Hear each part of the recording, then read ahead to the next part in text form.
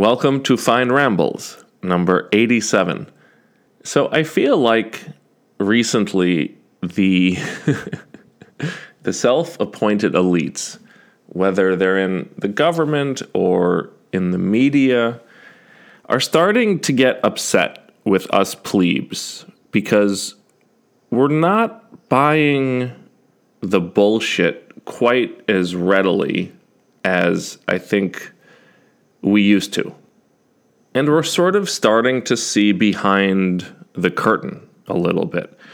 And obviously there's a million examples of this. But today I just want to drill down and focus on one little area that I think is pretty representative. I think it's a pretty good example of where systems can get very corrupted, and as a result, people correctly lose a lot of faith in them, and the result is just bad for everyone. And so I want to talk about the replication crisis. The replication crisis, in its short form, I think, is science is broken. I'm not sure how else to say it. The studies that scientists release and publish and then get trumpeted in the media are more and more all wrong. They're all lies. They're all bullshit. And yet they get presented to us as gospel. And then we're expected to just bleat obediently and go along. So let's just start at the beginning. There are two journals that are the most elite in the world, and they're called Nature and Science. Nice and simple. And someone went back and looked at all the studies published in Nature and Science over a certain period, and they found that 60% of the studies replicated. In other words, they passed the test of science, because that's what science is about. It's about having a hypothesis, and then you test it in reality, and then you publish your results, and then other people can go run the same experiment, and they have to get the same result you do, or else your study is bullshit. And in Nature and Science, 60% of the studies passed that test, which means 40% of the studies published in the best two journals in the world were lies. 40%. And that's as good as it gets. In the best journals in psychology, the replication rates were 25% to 50%, somewhere in that range. And it's even worse than that because only the studies that reported common sense results replicated. There was no learning in the entire field of psychology. Remember the growth mindset? Bullshit. Remember grit? Bullshit. Remember all the hype around priming? Like if you played German music, people bought German wine, or if you made them read a paper about being old, they walked slower. That was all lies. It was all bullshit. But psychology is not that important, right? Let's talk about something that is important. The medical field, medical journals. Well, here, 60% replicated. But that is a shockingly bad number because errors in the medical field have enormous consequences. And by an amazing coincidence, all of the mistakes were in favor of very expensive over-treatment. Stents for stable coronary disease? Worthless. Mammograms for women in their 40s? Waste of time. Statins, the number one prescribed drug in America, netting billions of dollars every year for the pharmaceutical industry? Not only are they worthless, they have net negative health effects. What about screening for prostate cancer, which 1 million men go through every year? Useless. But it leads to unnecessary surgeries and deaths as a result of biopsy infections. What about morcellators? Remember those? They were used to treat uterine cancer. Well, instead of treating uterine cancer, they spread uterine cancer. They helped the cancer metastasize. Antibiotics, right? Those Z-Paks that the doctors just dole out like candy. Well, more than 10 million people just in the United States visit a doctor every year for bronchitis. And about 7 million of those people receive antibiotics. 90% of bronchitis cases are viral, which means that something like 6 million doses of antibiotics are doled out annually for viral infections. It gets worse. Cancer studies. Cancer. I mean, can we think of a topic more serious? The replication rates were 11% to 25%. A lot of science is still based around something called epidemiology, which is basically survey questionnaires plus statistics. And then they look for correlations, and they basically state that correlation is causation, and that anything that's correlated is a, quote, risk factor. Well, that's bullshit. The entire field of epidemiology is essentially bullshit.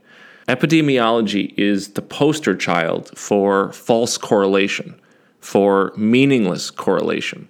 One review of nutritional epidemiology papers found that, you want to guess how many of the correlations replicated? 0%. 0%. Remember a protein window? Bullshit. Remember the worries about dehydration? Bullshit. Antioxidants? It's all marketing bullshit. Saturated fat, on the other hand, completely fine. Salt? Fine. In 1985, the USDA told us that sugar had nothing to do with diabetes. Remember the food pyramid that said carbs were the way to go?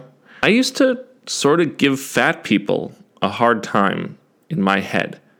But how can we blame someone for being overweight when they've been lied to by the authorities their entire lives?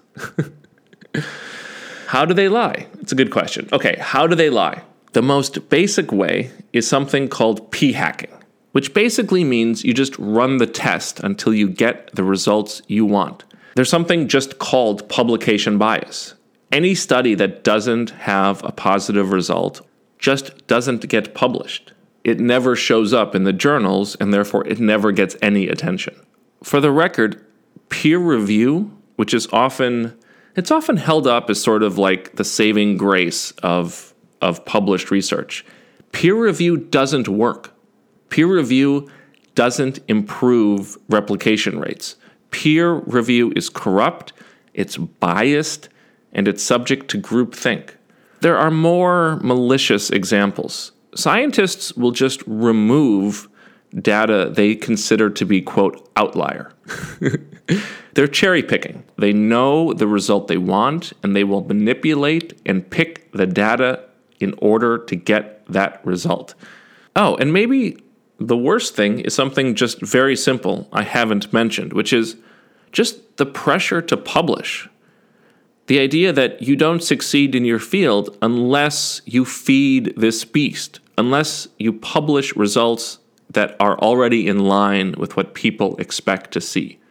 And again, there's enormous peer pressure to conform and just publish studies, whether they're true or not. Someone went and looked at all the clinical trials done for antidepressants that were submitted to the FDA. And they looked at 4 different biases. The first bias they looked at was publication bias. Which studies got published? The second bias they looked at was outcome reporting bias. The third bias was spin. And these are essentially reporting strategies that allow you to take a negative result and distort it and mislead the readers and present it as a positive result. And then the fourth bias was citation bias, where only positive results get press, even in other medical articles published in medical journals.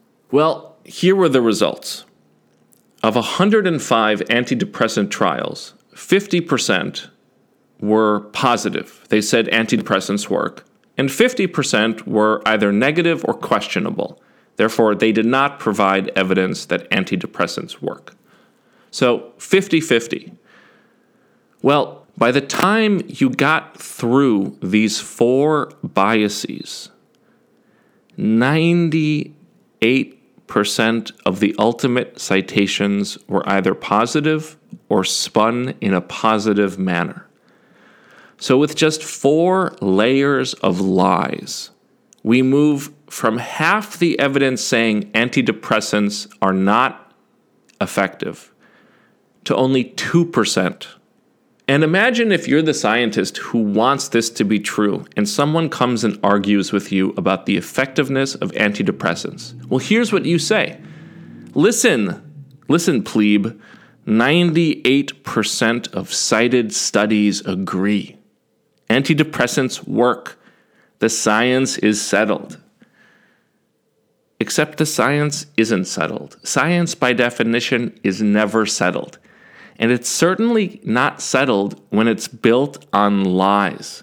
Lies. It's built on lies. Science has been corrupted almost to the point of uselessness, where noise overwhelms the signal, where self-interested institutions and individuals peddle falsehoods that they know are falsehoods in order to make money. And I think once we understand this, it becomes much easier to understand something like the anti-vaxxer movement. Because in a post-truth era, nobody knows what to believe. But we know that what we're told to believe is probably bullshit. But we don't have a mechanism anymore for figuring out what's actually true. Reality is irreducibly complex, and we can never analyze everything by ourselves. We need to be able to trust other people. We need to be able to trust, quote, experts, not to lie, not to be corrupt. Yet that's where we are.